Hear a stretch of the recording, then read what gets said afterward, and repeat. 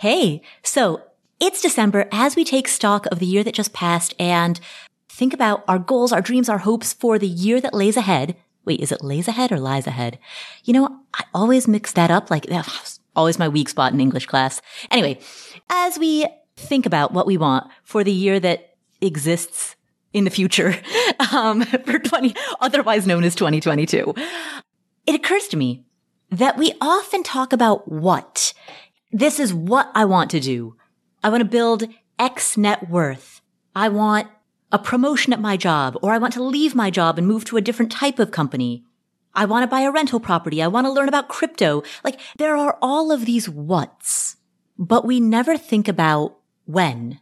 And that's a little ironic given that the impetus for thinking about what is the when. It is the symbolic closing of a calendar year and launch of a new year. There's nothing innately magical that happens other than we all collectively participate in a social construct that tells us that we're experiencing an ending and we're also experiencing a new beginning. And that social construct is strong enough that it can motivate some incredible change. And so this week, I want to air one more Rewind episode.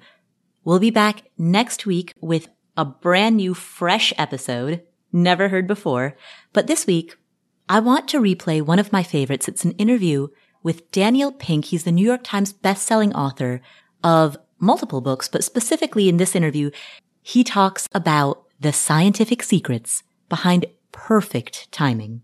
And to give you a taste of what's coming up, let me tell you a little story.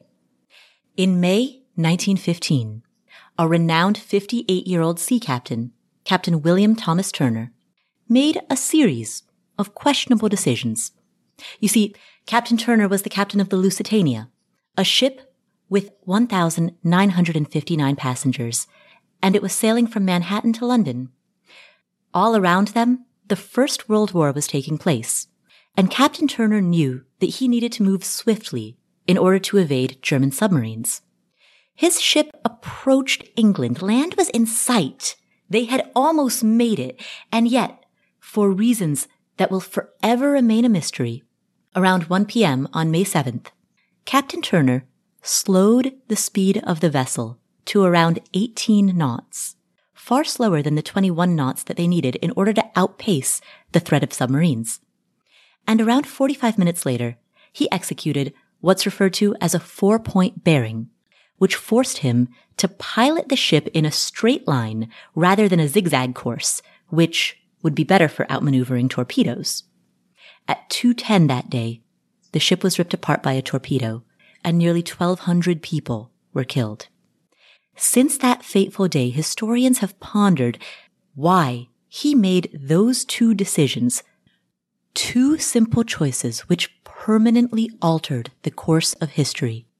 The guest whom you are about to hear from, Daniel Pink, has an unusual theory.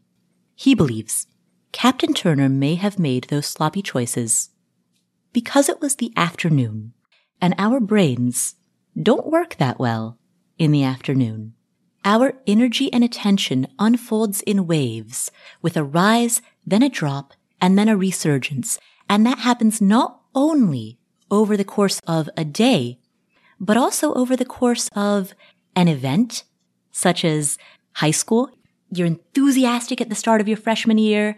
You're nostalgic at the end of your senior year. But then there's that muddled middle in between. So that pattern, rise, fall, rise, happens over the span of a day, happens over the span of a contained event, and happens over the span of the ultimate contained event, our lives. In this upcoming interview, Daniel Pink discusses how midlife is a fascinating point in which our brains signal that we've used up half our time, possibly squandered it, and these midpoints can act as either a slump or a propellant. So, how much does timing affect our lives, and how do we manage both our days and our decades with this knowledge? To answer these questions, we are going to play this Rewind episode, which is an interview with Daniel Pink. This originally aired in April 2019 here on the Afford Anything podcast. As we go into the new year, this seems like good timing to reflect on the importance of timing. With that said, here's Daniel Pink. Enjoy.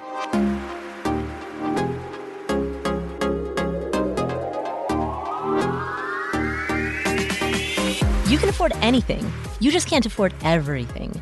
Every decision that you make is a trade-off against something else. There is an inherent opportunity cost to every choice that you make. And that doesn't just apply to your money, it also applies to your time. Timing is everything, and everything is timing, and that's what we're going to talk about on today's episode. My name is Paula Pant. I am the host of the Afford Anything podcast. Today, New York Times bestselling author Daniel Pink is on the show to discuss the scientific secrets of perfect timing. There are many philosophical and spiritual discussions about why we do what we do, but few people ever discuss when. So in today's interview, we're going to talk about when. Here is New York Times bestselling author Dan Pink to discuss when to do things and when not to do things. Hi, Dan. Hi, how you doing? I'm great. How are you doing? I'm good. You wrote when to describe how everything is timing. And in ways that are subtle and often unrecognized, the timing of things, including if something happens in the morning or in the evening, affects oftentimes the outcome. First, what inspired you to go down this line of thought? Frustration more than anything else. I was making all kinds of timing decisions in my own life. Everything from, I'm a writer, so when in the day should I do my writing? When in the day should I exercise? When in the day should I do my phone calls? When in the day should I answer my email? To even things broader in scope, like when should I start a new project? When should I abandon a project that's not working? And I was making these decisions in a pretty sloppy, haphazard way. That frustrated me. And so I wanted to make them in a better way. Looked around for guidance. That guidance pretty much did not exist. Just out of curiosity, I started looking at the science of this, because the last few books I've written have been basically, taking scientific findings and trying to make them relevant to people's lives. And it turned out there was a huge amount of research on this question of timing that gives us clues about how to make these decisions in a smarter, better way. One of the stories that you tell at the beginning of the book is about the sinking of the Lusitania. And you make the argument that it might not have sank if it had happened at a different time of day. Can you tell us about that? The reason I started with that story is that in the decisions we make and how we explain events and in how we create strategies, either at an individual micro level or at a broader organizational, institutional level, we focus on what we're going to do. We focus on how we're going to do it. We focus on who we're going to do it with, but we give when stuff happens the short shrift. And that's a mistake because, as I said, this incredible body of science tells us that when plays an enormous role in, as you said at the top, in a variety of outcomes. And so when we think about the story of the Lusitania, which was a ship that was sailing relatively early days of World War I from New York to the United Kingdom, ended up being sunk by a German U-boat, a German submarine. And there's been a lot of research, a lot of writing about this, about whether there was a conspiracy, whether they didn't give enough warning to the boat captain because they actually wanted the boat to sink so it would draw the U.S. into the war. But if you actually unpack this thing, looking at it in a less dramatic, less conspiratorial way, one of the things that happened was that there's the captain of this ship, the Lusitania, made a couple of very bad decisions. And he made these bad decisions at a certain time of day. And it turns out that that's the time of day when our performance is absolutely, in almost all cases, when our performance is at the lowest. He also did it having not gotten any sleep the night before. So in some ways, you can re-explain the sinking of Lusitania in less geopolitical, conspiratorial terms and explain it more in basically a sleep-deprived guy making the decision at the worst time of day. The big idea here in all of this research, at least at the start of it, is that, and to me it might be the most significant takeaway from the book, is that our cognitive abilities, our brain power, does not remain static over the course of a day. It changes. It changes in pretty significant ways. It changes in fairly predictable ways. And factoring that into our decisions can allow us to make better decisions and reach better outcomes. So what are, quote unquote, good and bad times of day? What are the times of day in which our cognitive abilities peak and decline? Well, some of it depends on what kind of cognitive work we're doing. So there's some nuance into this. And another factor in this is what's called our chronotype, which is basically, are you a morning person or an evening person? That is not folklore. That is not pop psychology. There is an incredible body of research in a field called chronobiology, showing that we have different propensities. Some of us wake up early and go to sleep early. Some of us wake up late and go to sleep late. Others of us are in the middle. So what we have to do in order to figure out the right time of day to do something is line up three factors. One of them is, what's our chronotype? What kind of task are you doing? And what time of day is it? So when we think about a chronotype, the distribution looks something like this. About 15% of us are very strong morning people, larks. About 20% of us are very strong evening people, owls. About 2/3 of us are in the middle, third birds. And an overly simplified way to look at this is owls and non-owls, late night types and the rest of us. In general, about 80% of us move through the day in this order: peak, trough, recovery. We have a peak early in the day, early-ish in the day, generally in the morning. We have a trough in the middle of the day, early to mid-afternoon. And then we have a recovery period late afternoon and into the evening. That's about 80% of us. About 20% of us, people who are owls, much, much more complicated people. The thing about owls is that they reach their cognitive peak much, much, much later in the day. Early evening, mid-evening, late into the evening. First of all, you have to figure out what your chronotype is, and then you have to figure out what kind of task that you want to do. And what we know is the following. Let's take about this idea of the peak, the trough, and the recovery. During the peak, that's when we are most vigilant.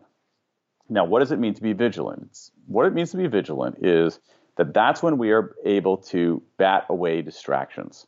And that makes the peak the best time to do analytic work that requires heads down, focus, and attention. Writing is a good example of that. Doing an audit is a good example of that. Crunching numbers is a good example of that. Things that require focus and attention and undistractibility, or at least less distractibility. That we're better off doing. We do better on those kinds of things during our peak. 80% of us have our peak essentially sometime in the morning. 20% of us, though, have it much, much later in the day. During the trough, that's the worst time of day. There are all kinds of bad things that happen during that period. And the numbers on this are just overwhelming. You see big problems in healthcare. You see an increase in medical errors in that time period, problems in anesthesia. You have a decline in hand washing in hospitals during that period. You actually have some pretty disturbing evidence of juries and judges making different decisions in that time of day. You have a decline in many kinds of test scores for kids during that time of day. You have an increase in car accidents. I mean, it is not a good time of day. And so what we're better off doing in that period is our administrative work, things that don't require massive brain power, answering our email, filling out our TPS reports, whatever that might be. I just heard a podcast about the 20th anniversary of Office Space, which is this year, which reminded me of that. Now, the recovery period, again, is a very interesting period. Remember, most of us go through the day peak, trough, recovery. Peak in the morning, trough in the middle of the day, recovery late afternoon and early evening. If you look at the data on this, what it shows is that during that recovery period, we are less vigilant than early in the day. That's important. We're less vigilant. However, we're actually in a pretty good mood. And that combination of enhanced mood and decreased vigilance makes it a good time for things requiring some amount of mental looseness, brainstorming, iterating new ideas, solving what social psychologists call insight problems. So forgive this very, very long-winded answer, but we have to line up all of these things. What's your chronotype? What kind of task are you doing? And what time of day is it? And so in general, what we should be doing is doing our analytic work during the peak, our administrative work during the trough, and our insight work during the recovery. When we think about performance, I know your audience is interested in that, not only the performance of their portfolios and their finances, but just their overall performance as a human being. What we know is that, think about variance in performance. And let's take on the job. Let's say you have a company with 1,000 people, okay? And you have ratings of how good these people are at their job. There are all kinds of explanations for why some people would be better at their jobs than other people, right? Some people work harder than other people. Some people are more conscientious than other people. Some people are smarter than other people. Some people are more social advantage, all kinds of things. what this research shows is about 20% of that variance in performance can be attributed to time of day. That doesn't mean timing is everything, but it means it's a freaking big thing. What's frustrating about this is that the evidence is not only rock solid, but it's also super clear, and it gives us some very, very good guidance on what to do at certain times of the day. One of the surprising findings of your book, one of the things that surprised me was discovering that the majority of the population are those third birds. You always hear about the larks and the night owls. The third birds don't seem to get as much attention. No, that's true. It's a great point. And it's, in some ways it's how, we love these binary assessments of human beings. I think it's analogous to, say, introversion and extroversion. Mm-hmm. When you look at introversion and extroversion, what it really is a spectrum. It's a scale. And so when you actually map out people's levels of introversion, extroversion, what you find is that, some of us are introverts, but strong introverts, but not a huge number. Some of us are strong extroverts, not a huge number. Vast majority of us are what are called ambiverts, somewhere in the middle. And it's somewhat true with this third bird thing, although the distribution is a little bit more skewed to early. The way that these chronotypes are configured, like I test as a third bird leaning toward the larky side of it. But the real outliers here are owls, people who hit their peak really late in the day. What frustrates me is that you have 20% of the population, 20% of the talent pool that traditional organizations are simply not accommodating. And many organizations are driving out this pool of workers. So for the people who are listening to this, who would identify as those night owls, what can they do? What actions can they take to try to implement what they've just heard, to implement what they've learned about doing analytic work at your peak and insight work in your recovery? How can they apply that to their lives if they are currently in a traditional 9-to-5 framework? I think it's really, really hard to do that, which is one reason why you see a lot of owls becoming self-employed or doing their own thing. I think that the way to do this is to talk to your boss and tell her or him, when it is you do your best work, and see if there's any way that the office can accommodate you, or try to look for jobs where they prize the results rather than the inputs, where they think that someone who isn't at her desk at 9 o'clock in the morning is a slacker, not knowing that person is going to be cranking at 8 o'clock at night. What I really want, though, is that at some level, I don't want to put the onus on the individual who's an owl. I want to put the onus on the organization. The question we should be asking is, what are organizations doing to accommodate all the talent in their office? And what the organization should be doing is saying, okay, some of our team are owls. Here's what's going to happen. Like, I'm going to try to not make them come to 8 o'clock staff meetings. I'm going to allow them to do their heads down work at 7 at night or 8 at night or 9 at night. And I'm not going to, monitor them or criticize them if they don't come into the office until 10 in the morning or 10:30 in the morning. What we should be doing is accommodating our organizations and our structures so that they are open to owls rather than forcing owls to try to change their behavior, because it's really, really hard. These chronotypes, they change over time because of age, but in general, they're pretty fixed characteristics. So it'd be like, I mean, this is a stupid analogy, but imagine you had an office where the office thresholds between rooms or doors were only like 5 feet tall. And you had a bunch of people in the office who were over 5 feet tall. You can either tell those people to duck every time they have to leave the room, or you can say, wait a second, I think we've built this office the wrong way. We should probably have higher thresholds. Mm-hmm. And that's sort of how I feel about it. The onus should be on the organizations, and not in this kind of ooey gooey, touchy-feely way. It's because we know that when people are able to do the right work at the right time of day, their performance goes up, period. This is a strategic move on the part of organizations, not something that is designed to, we have to accommodate everybody, but then take the hit on productivity. It's the exact opposite. We should be doing this. It's a positive productivity move. One of the takeaways that I got from reading your book was that I should schedule every doctor's appointment, every surgery, anything that I want to schedule, I should get that first appointment in the morning. Was that the proper thing to have learned? I actually think that's pretty good guidance. I'd say the evidence of changes in performance, especially in hospitals in the afternoon, are terrifying. I mentioned anesthesia errors. Anesthesia errors are 4 times more likely at 3 p.m. than at 9 a.m. I mentioned hand washing. Hand washing in hospitals deteriorates considerably in the afternoon. If you think about colonoscopies, doctors find half as many polyps in afternoon exams as they do in morning exams for the same population. If you look at the prescribing of unnecessary antibiotics, much higher in afternoon appointments than in morning appointments. So that's what I do in my family. So I actually think it's a lesson that I derive from it. I will do something like a routine teeth cleaning maybe in the afternoon. But when it comes to actually anything of real significance, there's no way I would do it in the afternoon. So one of our daughters, about a year and a half ago, had to have her wisdom teeth taken out. She had to undergo general anesthesia for that. There is no way she was having that procedure in the afternoon. No way, period, full stop. No way any kid of mine is going to go under general anesthesia in the afternoon based on the data that I've seen. Wow, that's strong. Yeah, I mean, if you have discretion over it, you get hit by a bus at 2:00 in the afternoon, I'm not going to say to my kids, okay, just wait till the morning before we go in. But if you have discretion over it, over like, what's an important doctor appointment or something like that, that's the lesson that I've taken from that. Now, you mentioned that your chronotype also changes throughout the course of your life. And the ideal example is if you think about the sleep-wake cycle of a 3-year-old versus a 75-year-old versus a teenager. I mean, you can see these drastic differences in an individual's life. Can you walk us through how those change? Sure.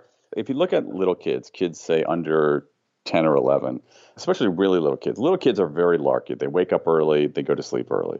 Around the mid-teens, most people end up with a fairly marked shift toward lateness, sometimes 2 hours, 3 hours, where you have teenagers who, a few years ago might have gone to sleep at 8:30 or 9. Now they literally can't go to sleep. Their bodies have changed. They literally cannot fall asleep at 8:30 or 9. They have to go to sleep at 10:30 or 11. So the big move toward lateness for most people between the mid-teens and the mid-20s, most of us begin over time moving back to greater and greater larkiness as we age, except for that cohort of 1 out of 5 of us who are just naturally hardcore owls. And then in general, you mentioned like somebody who's 75 and somebody who's 3.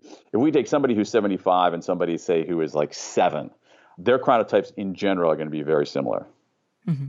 And you also have some difference based on gender. To oversimplify a bit, men tend to be, in general, owlier than women. And certainly in their post-mid-20s return toward larkiness, women tend to return to larkiness faster than men do, which is one reason why you have some interesting phenomenon among heterosexual couples of the same age. So if you have a straight couple of the same age, in general, again, it's not going to be true in every case, in general, their sleeping patterns can often be incompatible with a woman going to sleep a little bit, 45 minutes or so earlier than the man.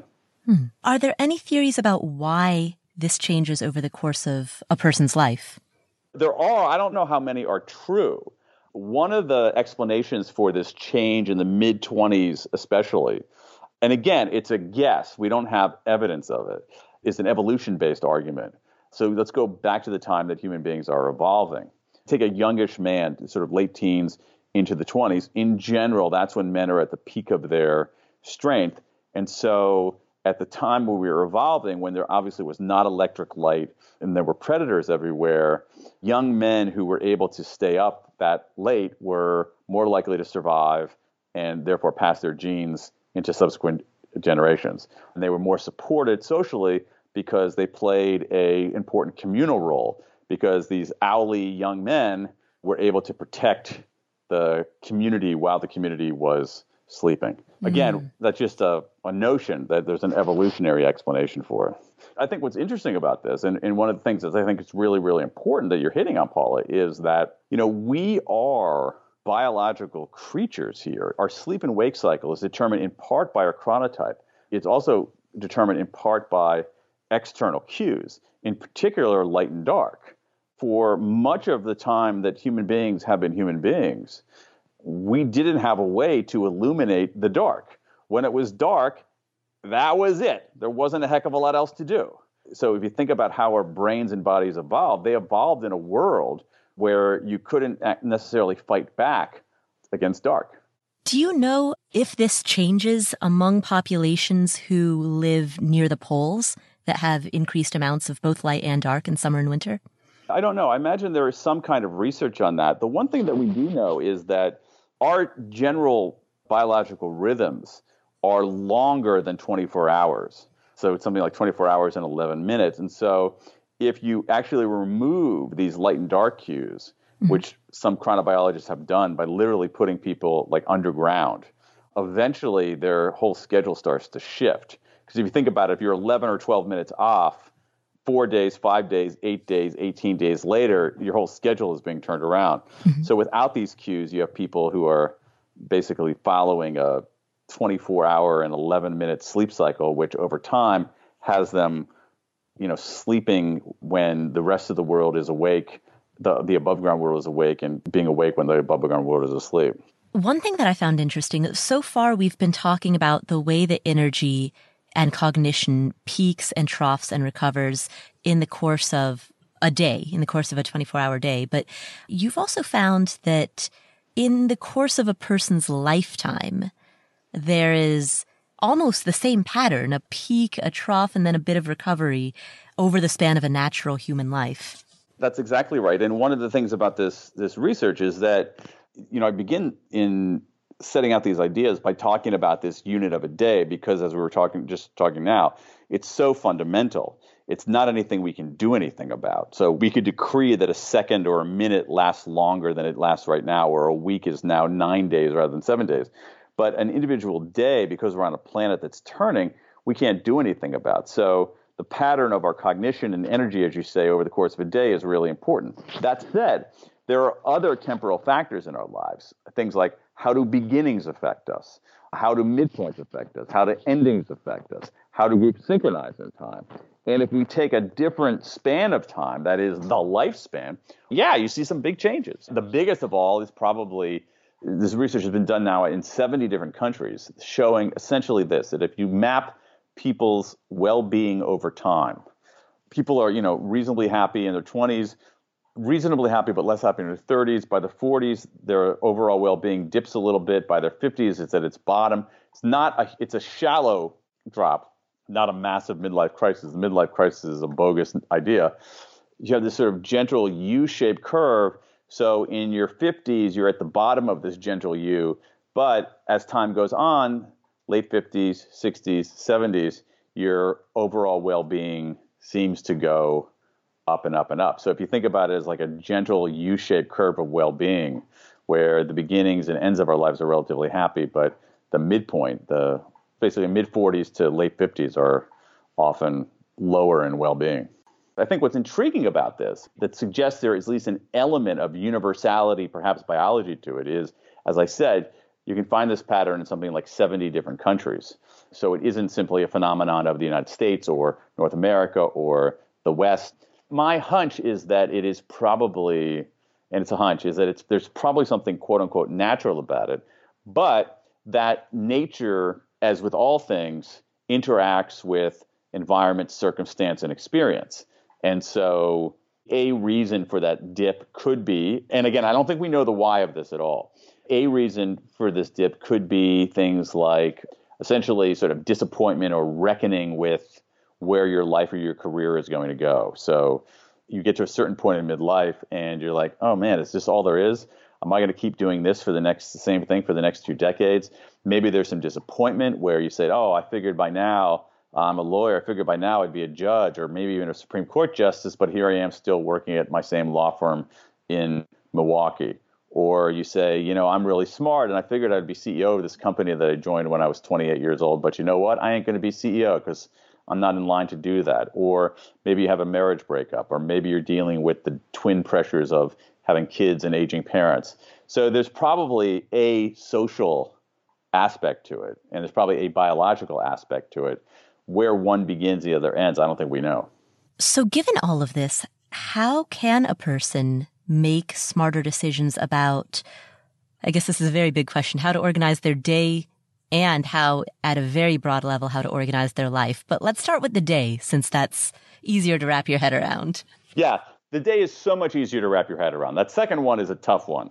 And I think it's something that we inherently wrestle with. It's something that philosophers and religious leaders have tried to answer. It's something that now scientists have tried to understand a little bit, something that various kinds of shady self-help gurus have tried to give us advice on. So I think that's a really, really hard one. Let's get back to it. I think the evidence in the day points to some very, very clear design principles. And it's basically this. Figure out what your chronotype is. Figure out, are you the 80% who go peak trough recovery, or are you the 20% who hit their peak later in the day? Then you organize your work essentially like this. During your peak, you do your analytic work. As I said, the work that benefits from not being distracted. Writing, for me, is a very good example of that, where the enemy of writing is distractions. Mm-hmm. Like when they have to write, the whole universe begins trying to distract them. So you want to write at minimum distractibility. Mm-hmm. During that trough period, again, we should be doing the administrative work I mentioned. Then during the recovery, we should be doing more of our creative, iterative kinds of work. And I think the problem, Paula, is those design principles are very clear, but we don't do that. I myself have changed how I do my work in part because of this research. I'm a writer, and I'm more of a lark than an owl. I should be doing my writing in the morning.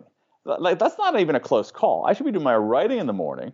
But what I often have done in my life is when I come into my office, the first thing I do is answer my email. Mm-hmm. That is a bad idea. What I should be doing is doing my heads down writing in the morning, answering my email, doing this kind of administrative work in the early to mid-afternoon, and then do my more kind of iterative creative work, whether it's brainstorming new ideas or when I'm on the other, which is more common, when I'm on your side of the interview table where I'm asking the questions. My interviews are kind of like yours. You know, I'm not an investigative reporter. I'm not trying to trap anybody. I just say, hey, what do you think of this? What about this? What about that? Yeastier, more freewheeling kinds of interviews. And I should be doing it then. And even today, knowing all this research, I'm better, but I'm not nearly as systematic as I should be about doing the right work at the right time. I think the bigger problem, even a bigger problem than my inadequacies, which are vast, is organizations, and particularly meetings. When organizations schedule meetings, they use only one criterion in scheduling meetings, and that's availability. They say, hey, is Paula available? Is Dan available? And is this conference room open? And that's a huge mistake when you think about how much damn time we spend in meetings in the white-collar world. It's staggering. And yet when we schedule them, we don't even ask, what kind of meeting is this? Do we need people to be locked down and focused? Are we going over some important financial data? Are we looking at our expenses, trying to cut costs? Is this simply a meeting about the petty cash account? Is this a meeting where we're brainstorming new ideas? We don't think about that. We don't say, hey, who's going to be at this meeting? Fred the owl or Maria the lark? We only think about it in terms of availability. We're not thinking about these questions of when in a strategic way. We're thinking about them only as questions of essentially like logistics and convenience.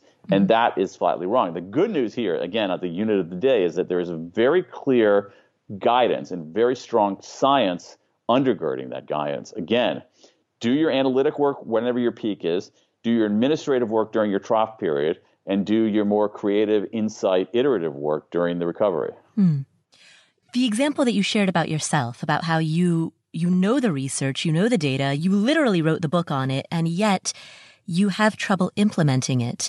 Sure. How do you bridge the gap or get better at bridging the gap between awareness and action? In many cases, what you're talking about, which is often referred to very similar to what you're describing, is the knowing-doing gap, haunts almost every organization and many individuals. That we actually kind of know what we're supposed to do. It's just there's this gap, as you say, between knowing what we're supposed to do and doing it. How do you bridge that gap? Again, that's a very tough question. And I don't have a perfect answer for that. I think that the ultimate solution is essentially environmental. The architecture of your environment. So let's go back to the unit of one for me. What you don't want is me coming into my office in the morning and saying, what should I do first? You don't want me deciding that. What you want is you want me just sitting down and writing. Now, how do you do that? Okay, I'll give you some examples. One, don't bring your phone with you into the office. That way you're not distracted by text messages or anything like that. Two, literally do not open your email program on your computer.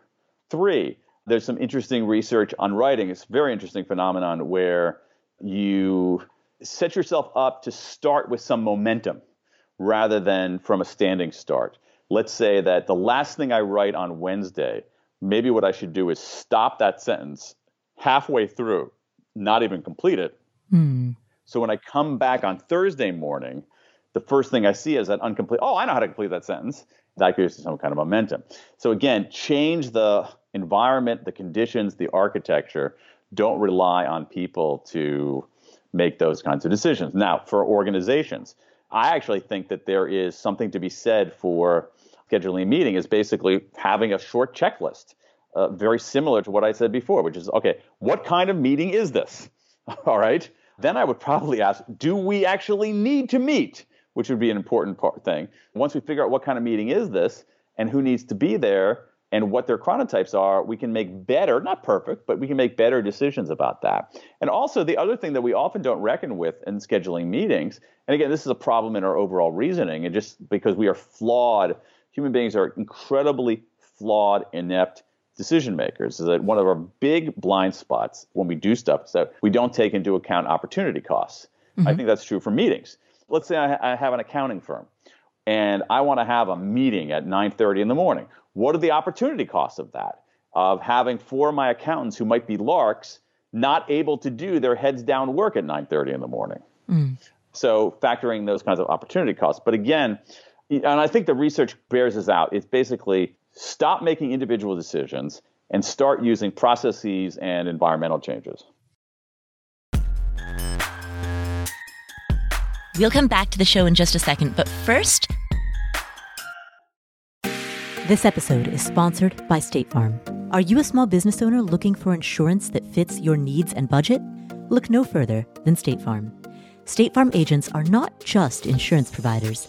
They're also small business owners who live and work right here in your community. They understand the unique challenges of running and protecting a small business.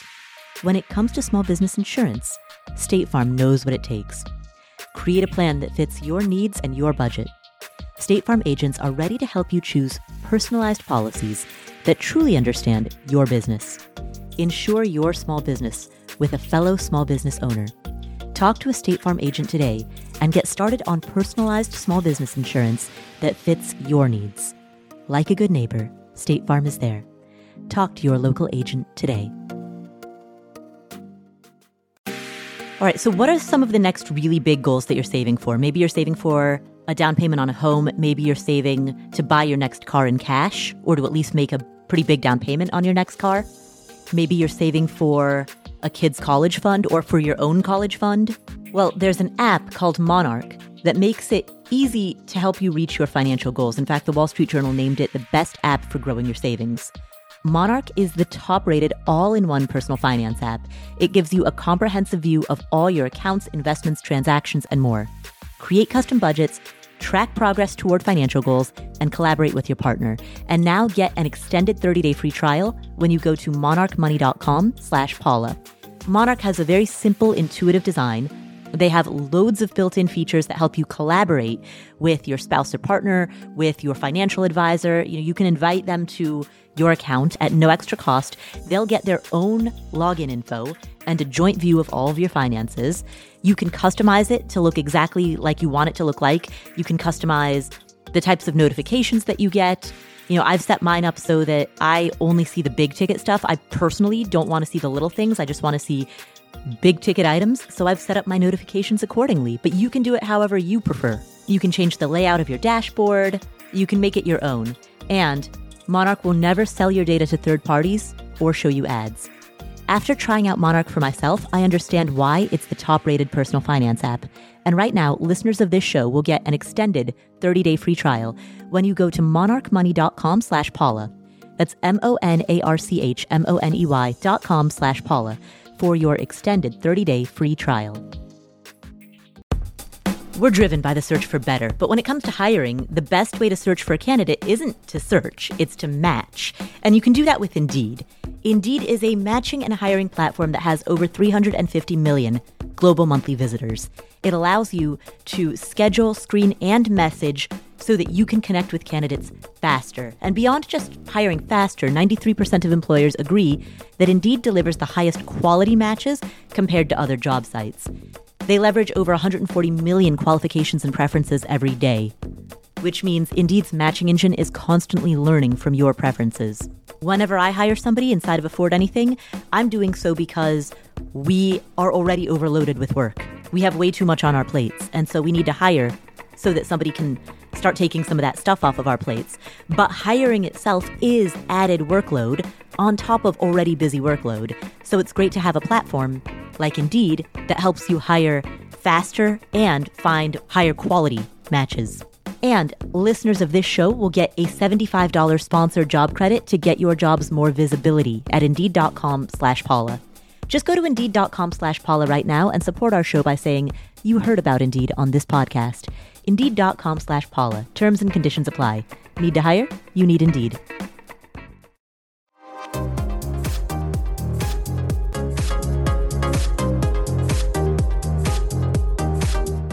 What would you say to the people who are listening to this podcast who have jobs such as they're teachers, they're nurses, doctors, respiratory therapists, pharmacists, air traffic controllers, the types of jobs where they're not necessarily in an office or going to meetings, controlling their own schedule.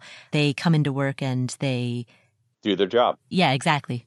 What I think is important there is, once again, is not to put too much of the onus on the individual. But the most important thing I can see with there, if you think about, let's say teachers, nurses, you said teachers, nurses, respiratory therapists, air traffic controllers, the most important thing there is breaks. We should be taking more breaks and we should be taking certain kinds of breaks. And their employers should be setting up systems so that it's true with air traffic controllers. I think that they are federally mandated to have certain kinds of breaks. At least I hope so. But with things like teachers and nurses and whatnot, having regular breaks is essential. You know, I have a whole chapter in this book on breaks. And what we know about breaks is that breaks are part of our performance. They're not a deviation from our performance. And we know that breaks can be performance enhancers. And in fact, that breaks can be an antidote to some of the problems we see in the changing patterns of cognition and performance over the course of a day. Let me give you an example. You mentioned nurses. Mm-hmm. So there's an important study from one of the researchers, Katie Milkman at Penn, as I mentioned, on the decline of hand washing in hospitals in the afternoons, particularly among nurses. The compliance with the rules on hand washing plummeted in the afternoons. That's dangerous. So how do you get that number back up? One of the remedies for that was giving the nurses more breaks and also giving them certain kinds of breaks, particularly social breaks. And we know a lot more about the constituent elements of effective breaks. We know that social breaks, that is, breaks with other people, are more restorative than breaks on our own, even for introverts, which I found quite surprising, slightly disappointing. Second thing is that we know that breaks where people are moving are more effective than when they're sedentary. I think that idea has begun to take hold. Mm-hmm. I've always been blown away, and even in this instance, by the positive effects of being outside and even in a modest amount of nature in restoring our mood, replenishing our mental energy. Mm. And we also know about breaks, the importance of full detachment. One of the things we have now is that people aren't really taking breaks. They're leaving their desk, but they're walking mummy-like down the hall with their nose in their Instagram feed. Mm-hmm. And that's not a break. If we take more breaks and we take breaks that are social, outside, moving, and fully detached, this is a way to arrest some of the decline of performance. And we see this in a number of things. We see this in certain aspects of judicial decision-making, that judges, there's some interesting research showing judges make very different decisions after having a break than right before having a break. When we look at the decline particularly in elementary school students, in test scores, standardized test scores, when they take the test in the afternoon, a remedy for that was before the test, give the kids 20 to 30 minutes to have a snack and run around first, and then the scores go back up. In those instances, breaks end up being extraordinarily important, more important than I ever imagined. Because that's another area that I had completely wrong, because I'm someone who never was a big break taker, because I thought, only wimps take breaks, only amateurs take breaks. And that's just so flatly contraindicated by the science. What the science shows is that professionals take breaks. It's the amateurs who don't take breaks. With regard to going outdoors, what would you do if you lived in a very cold weather environment? Let's say you live in Washington, D.C. and it's snowing outside. Well, how about that as a hypothetical? You're not going to be able to do that every single circumstance. Mm-hmm. But, on the days when you can, I would do that. There's even some interesting research that even being able to see greenery can be a restorative. You're not going to be able to have it perfect every single day. If you have that chance to take a break and take certain kinds of break, it's going to help you out. Now, again, I like your question about the reality check of all this. We have the ideal, but let's talk about the lived experience of many people. One of the other things about breaks that we know is that something beats nothing, that even a very, very short break can be helpful. So for those people who don't have as much liberty to take a break when they want, or the nature of the work makes them have to grind away all day, there's some interesting research out of South Korea on what's called micro breaks. One technique, something that I do when I feel overworked and I'm really cranking and I can't escape, is a 20-20-20 break, where every 20 minutes, especially true if you're working at a computer, every 20 minutes, look at something 20 feet away for 20 seconds. And even that can actually replenish your mood, restore a little bit of mental acuity. Other than 20-20-20, what is the ideal duration and frequency of breaks? It depends. It depends on the person. It depends on the time of day. It's something that people should experiment with. There are some claims out there, and I just don't think the evidence is good, that, everybody should work for 52 consecutive minutes and then take a 17-minute break. I think it varies, and I think it's something that people need to test out. So for me, as someone who's more of a lark than an owl, I can go longer in the mornings without a break than I can in the afternoons. In the mornings, I might go 90 minutes of heads down work before taking a 5 or 10 minute break. Whereas in the afternoon, I might have, literally a half an hour before I'll take a 5-minute break. Right. One of the issues here is helping people become better observers of their own experience. We don't observe our own experience, our own conditions as well as we should. Asking yourself, okay, how do I feel right now? How much did I get done this time of day? In some ways, we've been disadvantaged into believing that we should feel good and sharp all day long. And when we don't, it's our fault, rather than the fact that we are human beings with diurnal patterns formed over tens of thousands of years of evolution. Let's take this concept of timing. We've been talking about a day, and let's expand it out to a life. What I thought was really interesting was that, as I mentioned, that pattern of it rises, it falls, and it rises again. It's the pattern that you see in a day and that you see in a really good novel is also, in some ways, the pattern of our lives. Knowing that, what decisions can you make about essentially how to spend your 40s and 50s? Yeah, tell me about it, because that's where I am. I think there are a few things that you can do during that, what seems to be an inevitable downdraft. One of them is, again, based on some interesting research. I don't write a lot about this. I think I might have even just a paragraph about this in the book. But there's some very interesting research on what's called mental subtraction of positive events. So what you can do is you can imagine your life as it is, but then take away something from previous in your life. So I would say, imagine if I hadn't met my wife. Mm-hmm. Okay. Oh my God. I would be in such worse shape than I am right now. Or imagine if one of my kids wasn't born. Oh my God, it's like chilling, unimaginable. When you mentally subtract positive events, it's a thinking exercise to make people, to shine a light on the more positive aspects of their current lives. The other thing is falling into a trap. It's a midlife trap, I agree, in that what we do is we look at our lives. We don't compare it to a specific.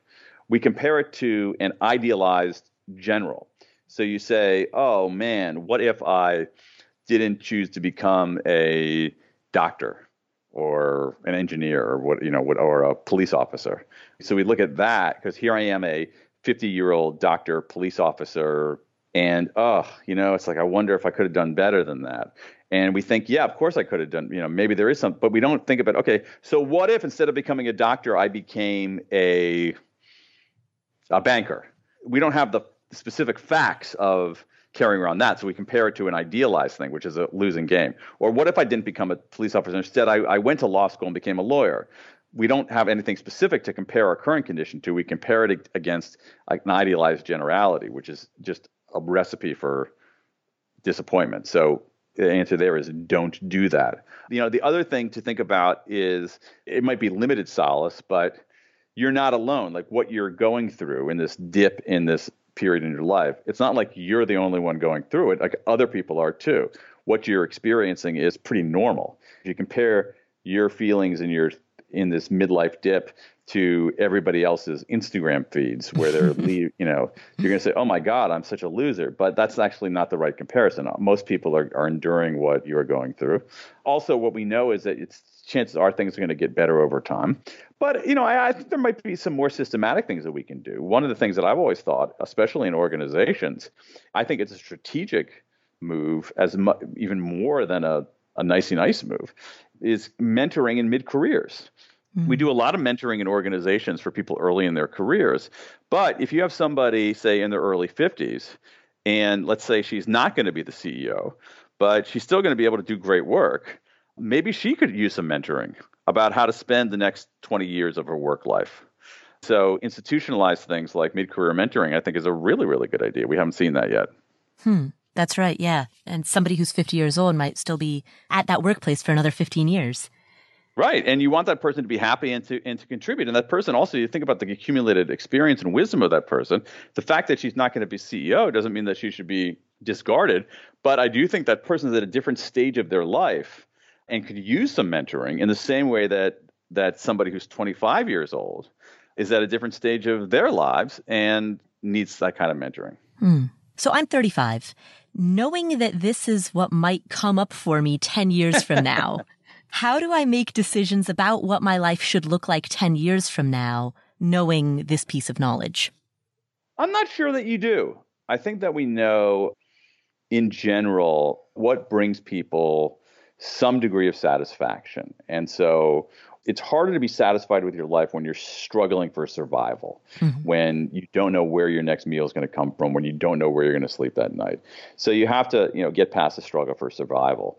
Once you do that, I think that the evidence is pretty clear that what gives people enduring satisfaction is people who they love and people who love them, some amount of control over their lives, some amount of sovereignty over their lives, and some sense of purpose. No matter your age, that's what people should be aspiring to. They might have different weights, WEIGHTS, at different times of life. At an earlier time of life, you might need to maybe sacrifice one or two of those for accumulation so you can send your kids to college or whatever.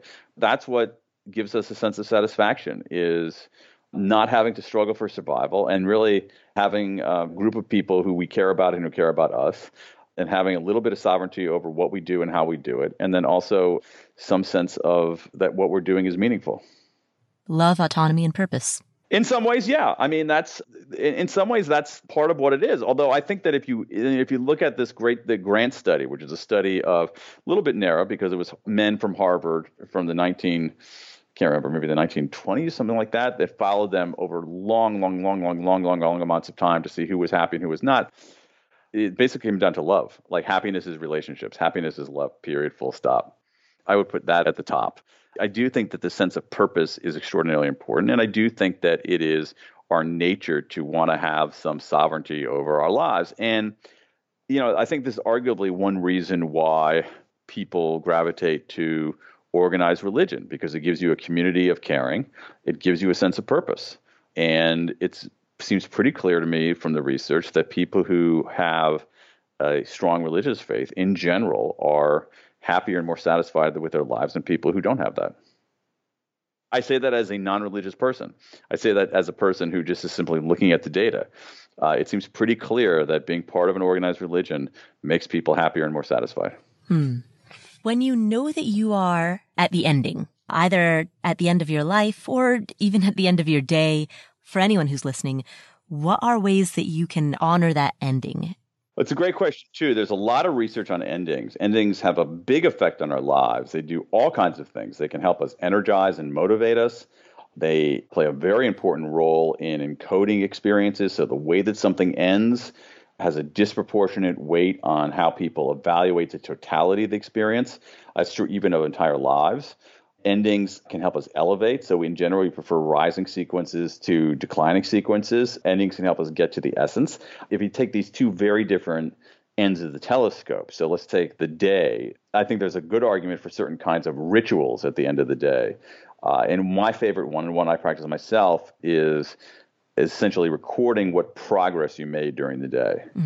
We know from the work of Teresa Mabile at Harvard that the single biggest day-to-day motivator on the job is making progress and meaningful work. And so one of the things that you can do is you can essentially record, memorialize, like, what you got done today, what you accomplished today. I think it often ends up being more than people typically realize in the day-to-day maw of things. So memorializing your progress at the end of a given day, I think, is a very powerful and lightweight and easy to implement technique. When you get sort of older, there's some very interesting research from Laura Carstensen at Stanford showing that as people age, the overall size of their friend network, their social network, I mean, their real social network, not like Facebook or right. You know what I mean? Like their constellation of friends ends up shrinking considerably after about the age of 60, which seems superficially like a sad story. But when Laura Carstensen, unpacked this, what she found is that the reason for that is that people were shedding the outer circles of friendships and doubling down on the inner circle, the people who are most close to them. You know, if you think of our book as like 3 sections of, 3-act play, in Act 3 of our lives, we end up focusing. I mean, Carstensen's whole body of work talks about this, about how we move away from making decisions based on excitement, other things based more on generativity and contentment and satisfaction. And so it could be that a reason why you see this uptick in well-being among people who are post-60 is that they've actually taken affirmative steps to narrow their circle of friends and spend their time with the people who are most meaningful to them.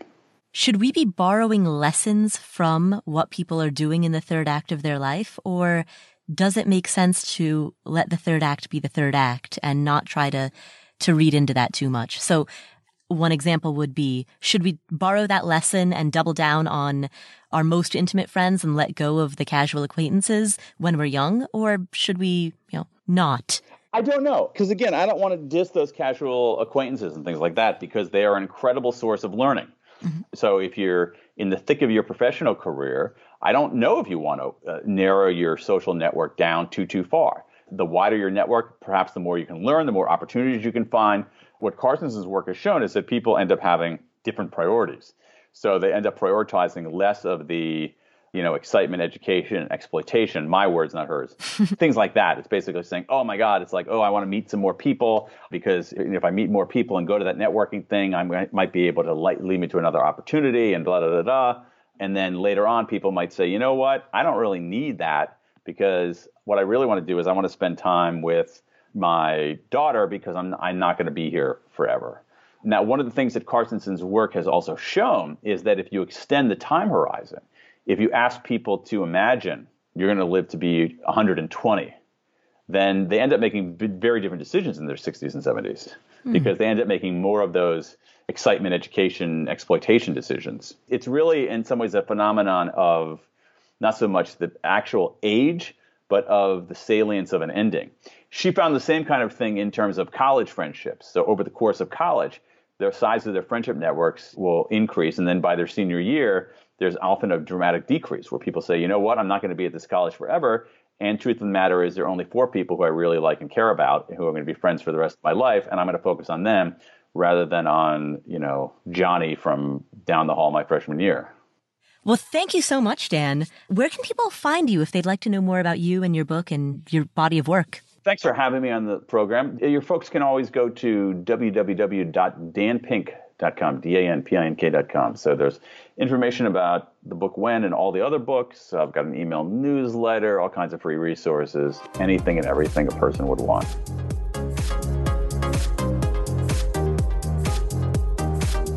Thank you so much, Daniel. What are some of the key takeaways that we got from this conversation? I came up with 6, and we're going to go into those key takeaways right after this word from our sponsors, so stick around.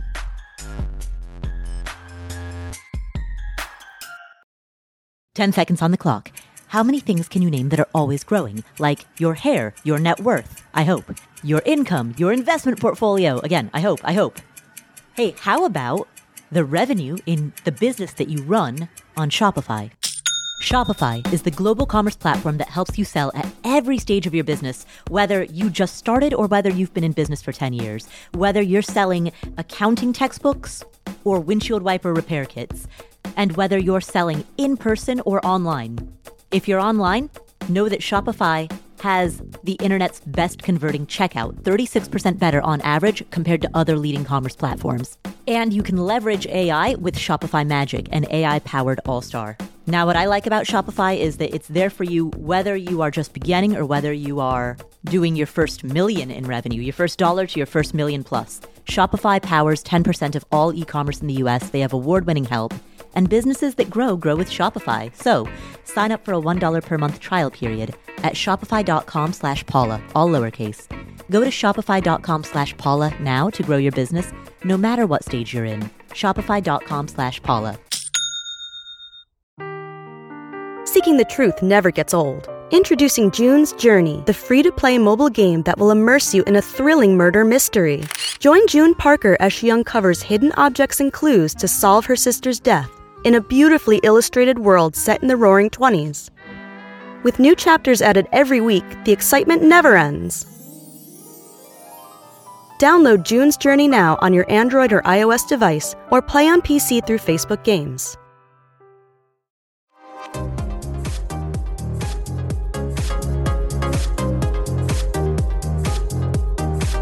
We are back. Thank you for listening to that word from our sponsors. Thank you for supporting the show.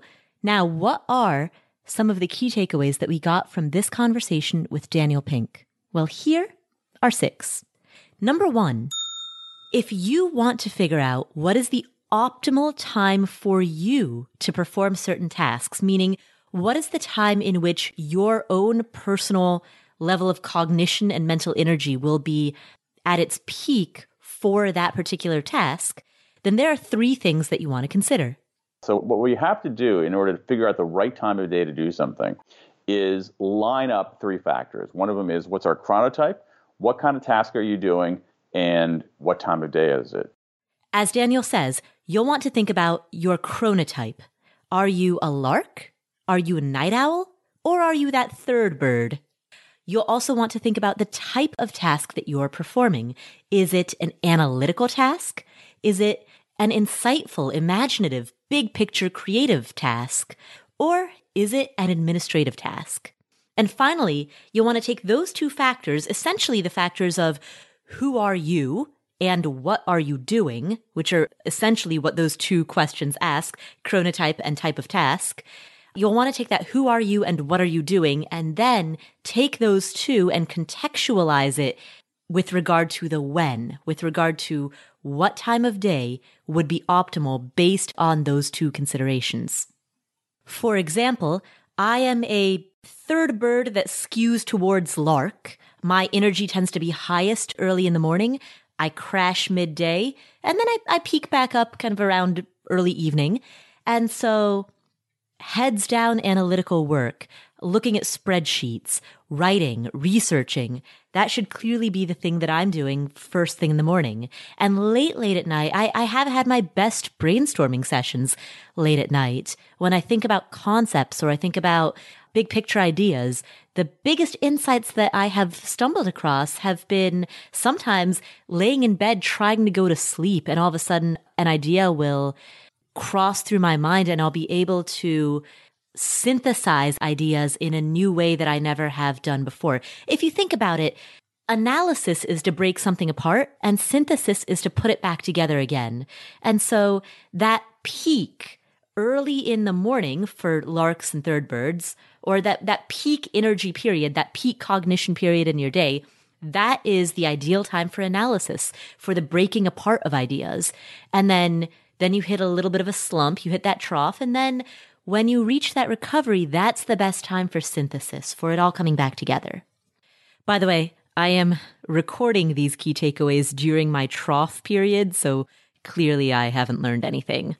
But let's go to key takeaway number 2, which is to pay attention to your energy, pay attention to your cognitive bandwidth, because being more effective in this way, being more effective at the way that you harness and you manage your energy levels and your cognition levels, this gives you an edge. And it's not just a slight competitive edge, it's a pretty serious edge. Let's say I have a company with 1,000 people, okay? And you have ratings of how good these people are at their job. There are all kinds of explanations for why some people would be better at their jobs than other people, right? Some people work harder than other people. Some people are more conscientious than other people. Some people are smarter than other people. Some people are more social advantage, all kinds of things. What this research shows is about 20% of that variance in performance can be attributed to time of day. Daniel Pink, at the end of his book, writes the line, "I used to think that timing was everything. Now I think that everything is timing." I thought that was very well said. Everything is timing. Timing is not everything, meaning timing is not the only factor.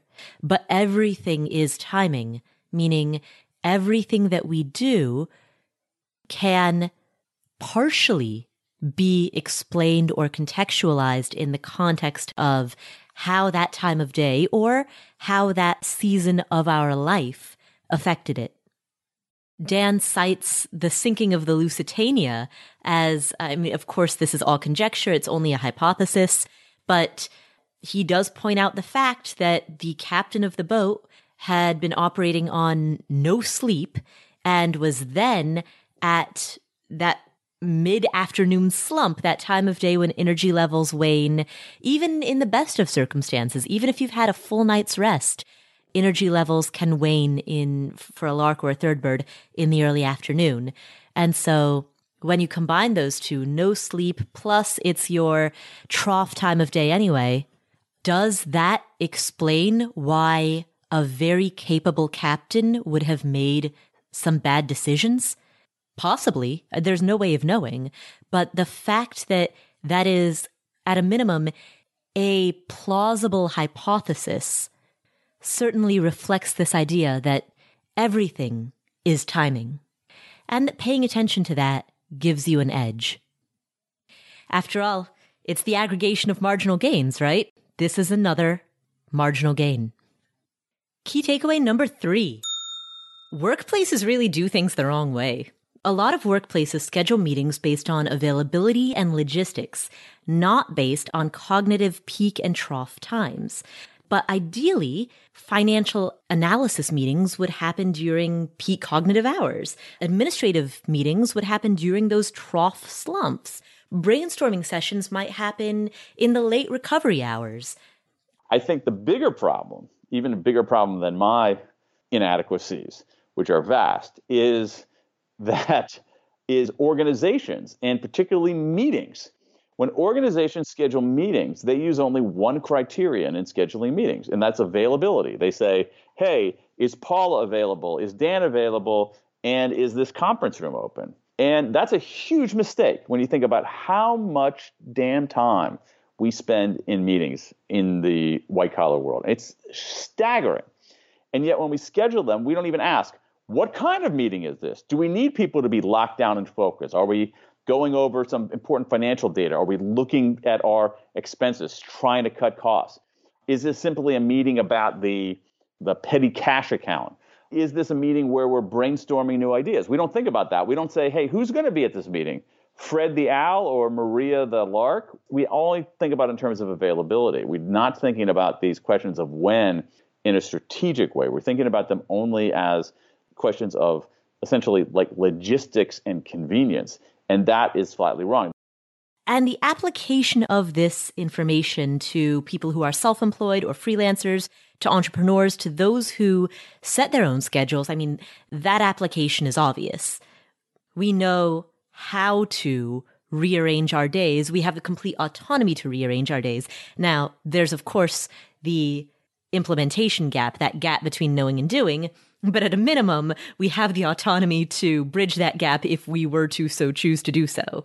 However, for the majority of people who are listening to this, who you don't have that complete autonomy in your work, you can't change the way that your workplace operates, the way that you can apply this lesson to your life is that you can change the way that you manage your household, your life, the house meetings and planning meetings that you hold with your family or with your roommates, the brainstorming sessions that you might hold with a spouse or a partner, the administrative work that you do within your own life, such as laundry, groceries, oil changes, opening the mail. Life requires quite a lot of logistics and administration, and you can, at a minimum, apply these lessons into the management of your own life. So that is key takeaway number 3. Key takeaway number 4. This is a brief key takeaway that summarizes the actionable application of today's interview. And I'll let Daniel say this in his own words. Do your analytic work whenever your peak is, do your administrative work during your trough period, and do your more creative, insight, iterative work during the recovery. There we go. If you take away one action item from this, it's that. Plan your days to the best of your ability accordingly. Key takeaway number 5. Do you remember the interview that we did with the author Laura Vanderkam? She's been on this show twice, in episode 38 and also episode 147. I'll link to both of those in the show notes. The show notes are available at affordanything.com/episode 188. That's affordanything.com/episode 188. At any rate, when Laura Vanderkam was a guest on this podcast, she said, and I will never forget this because it was such a quote that really resonated with me. She said, "If you don't take a real break, your brain will take a fake one." And what she meant by that is that if you try to power through or muscle through, or you think breaks are for wimps, what's realistically going to happen is that your mind will start to wander. You won't be as focused. You won't be as efficient. You might stare off vacantly into space. You might become more forgetful. You might scroll social media without even realizing that you're doing it. If you don't stand up and move around and talk to somebody and give yourself a genuine break, your brain is going to take a fake one. And trying to power through is inefficient. And staring at your screen is not a break. Daniel Pink echoes the same advice. We also know about breaks, the importance of full detachment. One of the things we have now is that people aren't really taking breaks. They're leaving their desk, but they're walking mummy-like down the hall with their nose in their Instagram feed. And that's not a break. If we take more breaks and we take breaks that are social, outside, moving, and fully detached, this is a way to arrest some of the decline of performance. So the action item with this key takeaway is to take many mini breaks throughout the day. And those mini breaks should meet the following 4 criteria. They should be social, they should be outdoors, you should be moving around, and you should be fully detached from the work that you're doing.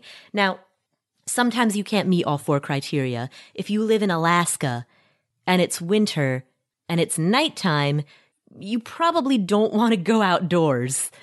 So there are realistic barriers that we face in the application of this action item in everyday life, but there are ways that you can implement this within the confines or the constructs of what you're dealing with. So for example, if you work alone or if you work from home, you might be thinking, well, I can't take a social break. I can't take a water cooler break because I work alone from home. But what you could do is call somebody, don't text them, stop looking at your screen for 10 whole minutes, but call somebody and have a brief phone conversation just for 5 minutes. If you live in a condominium, I do this. I take the elevator to the lobby of my condo just to pick up my mail. And then while I'm doing that, I'll chat with other residents, when we're in the hallways together, or I'll end up chatting with the front desk staff. So that's a quick break. It's a 10-minute break. I'm not leaving my building, but it's still a way to be around other people. You could take a slightly longer break and just go step out on the sidewalk and take a quick stroll up and down your street, or take an even longer break and go to a mid-afternoon workout class or yoga class, which is social just insofar as you're being in the presence of others. Heck, you could go to the grocery store, and even that has an element of socialization to it. Plus, you'll be moving around, you'll be outdoors in so far as getting to and from the store, and you'll be fully detached from your work. So all of those are effective examples of breaks that can improve your focus and your cognition when you do return to whatever it is that you're doing. And this conversation about how to effectively take breaks and mini breaks, This leads to quote number 6, which really very closely ties in. I'm going to keep quote number 6 as part of key takeaway number 5 because these two concepts are so closely linked together. And it is not to let your pride or your ego interfere with your willingness to learn from research and science. Because Daniel Pink says in this interview that he never used to take breaks. He thought breaks were wimpy. He thought only amateurs took breaks, but the research indicates otherwise. And it's a testament to his character and to his openness that when the research contradicted his preconceived notions, he listened, even if that meant reframing the thing that he took pride in. Because that's another area that I had completely wrong, because I'm someone who never was a big break taker, because I thought, well, only wimps take breaks, only amateurs take breaks. And that's just so flatly contraindicated by the science. What the science shows is that professionals take breaks. It's the amateurs who don't take breaks. And so as you heard Daniel Pink say, now he takes the 20-20-20 break. Every 20 minutes, he looks at something 20 feet away for 20 seconds. A break can be as simple as that, but he has not let his personal pride or his preconceived notions interfere with his willingness to adapt and implement what research shows him is a behaviorally more effective way of conducting both his work and his life. So that's key takeaway number 5. And finally, key takeaway number 6. Speaking of research, the research shows that the strongest correlation to happiness is love, bonding, connection, and the strength of your relationships. If you look at the Grant study, which is a study of a little bit narrow because it was men from Harvard from the 1920s, something like that, that followed them over long amounts of time to see who was happy and who was not. It basically came down to love. Like happiness is relationships. Happiness is love, period, full stop. So how do we implement this? How do we actually strengthen our relationships? Now, in the FIRE community, the Financial Independence Retire Early community, it is tempting, and I see this tendency for a lot of people to oversimplify the way in which they plan on strengthening their relationships by saying, well, quit your 9-to-5 job, retire early so that you can spend more time with the people that you love. And that's great, but that's slightly too narrow of an approach because quality time, or even quantity time, is only one of many variables. If you've read the book 5 Languages of Love, that book offered a framework in which love could be expressed and grown and fostered in a variety of different ways, with quality time being only one of many of those forms. So the answer to how to strengthen your relationships, how to deepen your bonds with the people that you're closest to, the people that you care the most about, the answer is not so narrow as simply quit your job so you can spend more time with them, or go part-time so you can spend more time with them. That's great. It's a start, but that is only the beginning of the answer. It is not the end. Furthermore, if you do spend more quality or quantity time with your friends and family, but you spend that time being a moody, temperamental jerk, then that quality time that you're spending with them is going to backfire. People talk often about making sure that you're there to be able to watch your kid's soccer game or to go to your kid's ballet recital. But the fact of the matter is that if you're going to show up and then criticize the way that your kid kicks the soccer ball, or if you're going to show up and then yell at them because their performance on the soccer field wasn't good enough, that's going to do more harm than good. So showing up alone is not enough. And if you don't have the requisite social grace, then showing up can sometimes be counterproductive. In those instances, your presence does more harm than good. So if the takeaway is that love and relationships are the most important thing, if that is the final takeaway, then what does that mean? It means that we, particularly those of us in the FIRE community, need to remember that the solution and the implementation of building those relationships is not merely spending more time with people. That alone is insufficient. Rather, we must cultivate a more emotionally aware, socially skilled, highly empathic core self. Those are skills, life skills that everybody needs to work on. These are lifelong learning skills. And the mere application of quality time alone, which is what many people in the early retirement community aspire to be able to do, that's wonderful. I'm in total support of that goal. But remember, quality time by itself is not a suitable substitute for the life skills of emotional awareness, validating others, making others feel loved and heard and accepted and important. Those are all crucial life skills that can foster relationships. And those skills, regardless of where you are in your financial journey, regardless of where you are in your journey to financial independence, if that's what you're striving for, those are skills that you can harness and cultivate right now. It doesn't matter if you're in $100,000 worth of debt or if you're a decamillionaire. It doesn't matter. You can harness your emotional and social skills immediately, today, for free. So if the final takeaway is that the most important thing in our lives is love and relationships, well, facilitating that is a skill that we can all work on, all of us. And we don't need to be financially independent or even financially solvent to do so. We can do it now. So those are 6 key takeaways from this conversation with Daniel Pink, the author of the book, When?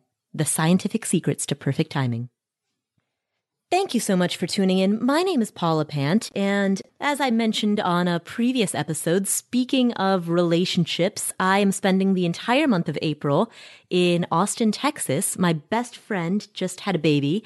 I Airbnb'd a place half a mile from her home in Austin, Texas. I'm spending the next 5 weeks here with her. Well, I say next 5 weeks. I'm spending a total of 5 weeks. I'm about midway through it at this point. But I'm spending 5 weeks here with her, the first 5 weeks of the baby's life. This is a perfect example of what having that financial independence, that freedom, that flexibility can do. I say that in order to communicate the example that when people think about FIRE or financial independence, people often say like, well, what are you going to do all day? You know what I'm doing all day? I can tell you exactly. I wake up, I drink a cup of coffee, I journal, I meditate, I listen to a flash briefing of news on the Amazon Alexa through the app, and then I hang out at my Airbnb for most of the day, reading books like When and interviewing the author, recording podcasts and writing and communicating, like working at this project, this passion project of mine, which is Afford Anything. I take a midday break to go to a yoga class, and then in the early evenings, I walk over to Mo's house. Sometimes she and I will walk around the neighborhood with the baby. We'll put the baby in a stroller and do a walk around the neighborhood. Sometimes I'll spend the evening helping her out with chores and errands. Like I'll go to the grocery store. I'll do some laundry. Tomorrow morning at 8:15 in the morning, I'm taking her car into the shop for her because she's a brand new mom and she needs help with that. And I'm spending these 5 weeks in Austin specifically for the purpose of doing that. So that is when people say, oh, why do you want to reach financial independence? What's the point? What are you going to do all day? It's this. It's so that you can show up and be there for your friends. But again, as I just got finished saying, showing up alone is only a tip of the iceberg. And so for those of you who are not yet in a position in which you can travel to a different state to be there for a friend at a critical time, it's a wonderful thing if you can, but most people logistically cannot. But that doesn't mean that you can't be there for somebody, right? There are so many ways, even if you're not there in person, that you can be there for someone. You can text them every day, multiple times a day. You can call them. You can listen to them. You can Skype with them. You can FaceTime. You can send them random gifts. You can let them know that they are important and that they are loved and that you are thinking about them. You can make them laugh. You can send them funny memes. I mean, those are all ways that you foster relationships, that you foster connections without having to do something as drastic as Airbnb a place that's right by their home for 5 weeks. That's not how the majority of people foster relationships with their friends and family. And I understand as FIRE enthusiasts, we want to be exceptional. We don't want to just be part of the stuck majority. I'm in total support of that. I highly encourage that. And also, I simultaneously want to spread the message that no matter where you are, because I know there are people who are listening to this who are stuck under a mountain of debt and you're feeling frustrated. I don't want you to hear these stories about the post-FI life and then get discouraged and think, I'll never be there, or I can't be as good of a friend, or I can't be as close of a sibling, or, I don't want you to hear these messages and think that you are in any way lacking, because you are not. Sure, your net worth statement looks a little bit different, but you are in no way lacking. You have the power to make people feel loved and appreciated and special, and to make people laugh and learn and think. So do that. Be you. Spread your specialness. That doesn't require money. It doesn't require being FI. It just requires thoughtfulness. And so I suppose that's the final message that I want to leave you with. FI is wonderful, but you can have a deeply meaningful and fulfilling life and close relationships with or without it. So please don't think of it as this binary 0-1, like right now my life sucks and then I'll reach FI and life will get better. It's not like that at all. You are you. And at some point your balance sheet changes and you make a couple of decisions differently because your balance sheet looks different. And that's about it. That's about all there is to it. But you're still you at the end of the day, for better or for worse. So focus on building a better you and then spreading that better you in a way that impacts more people positively. As long as you do that, then FI can be icing on the cake, but your life will be happy and meaningful either way. So that is the final message that I want to leave you with. All right. Wow. I have a lot of energy for somebody who's doing this recording in the trough part of the day. Huh. All right. Well, this is the Afford Anything podcast. My name is Paula Pant. Thank you for tuning in. If you enjoyed today's episode, please do me a favor. Leave a review in whatever app you're using to listen to podcasts. Also, don't forget to hit the subscribe button so that you don't miss any future episodes, and share this episode with a friend or family member, somebody who you think would learn something valuable from today's episode. Thank you again for tuning in. My name is Paula Pant. This is the Afford Anything podcast. I'll catch you next week.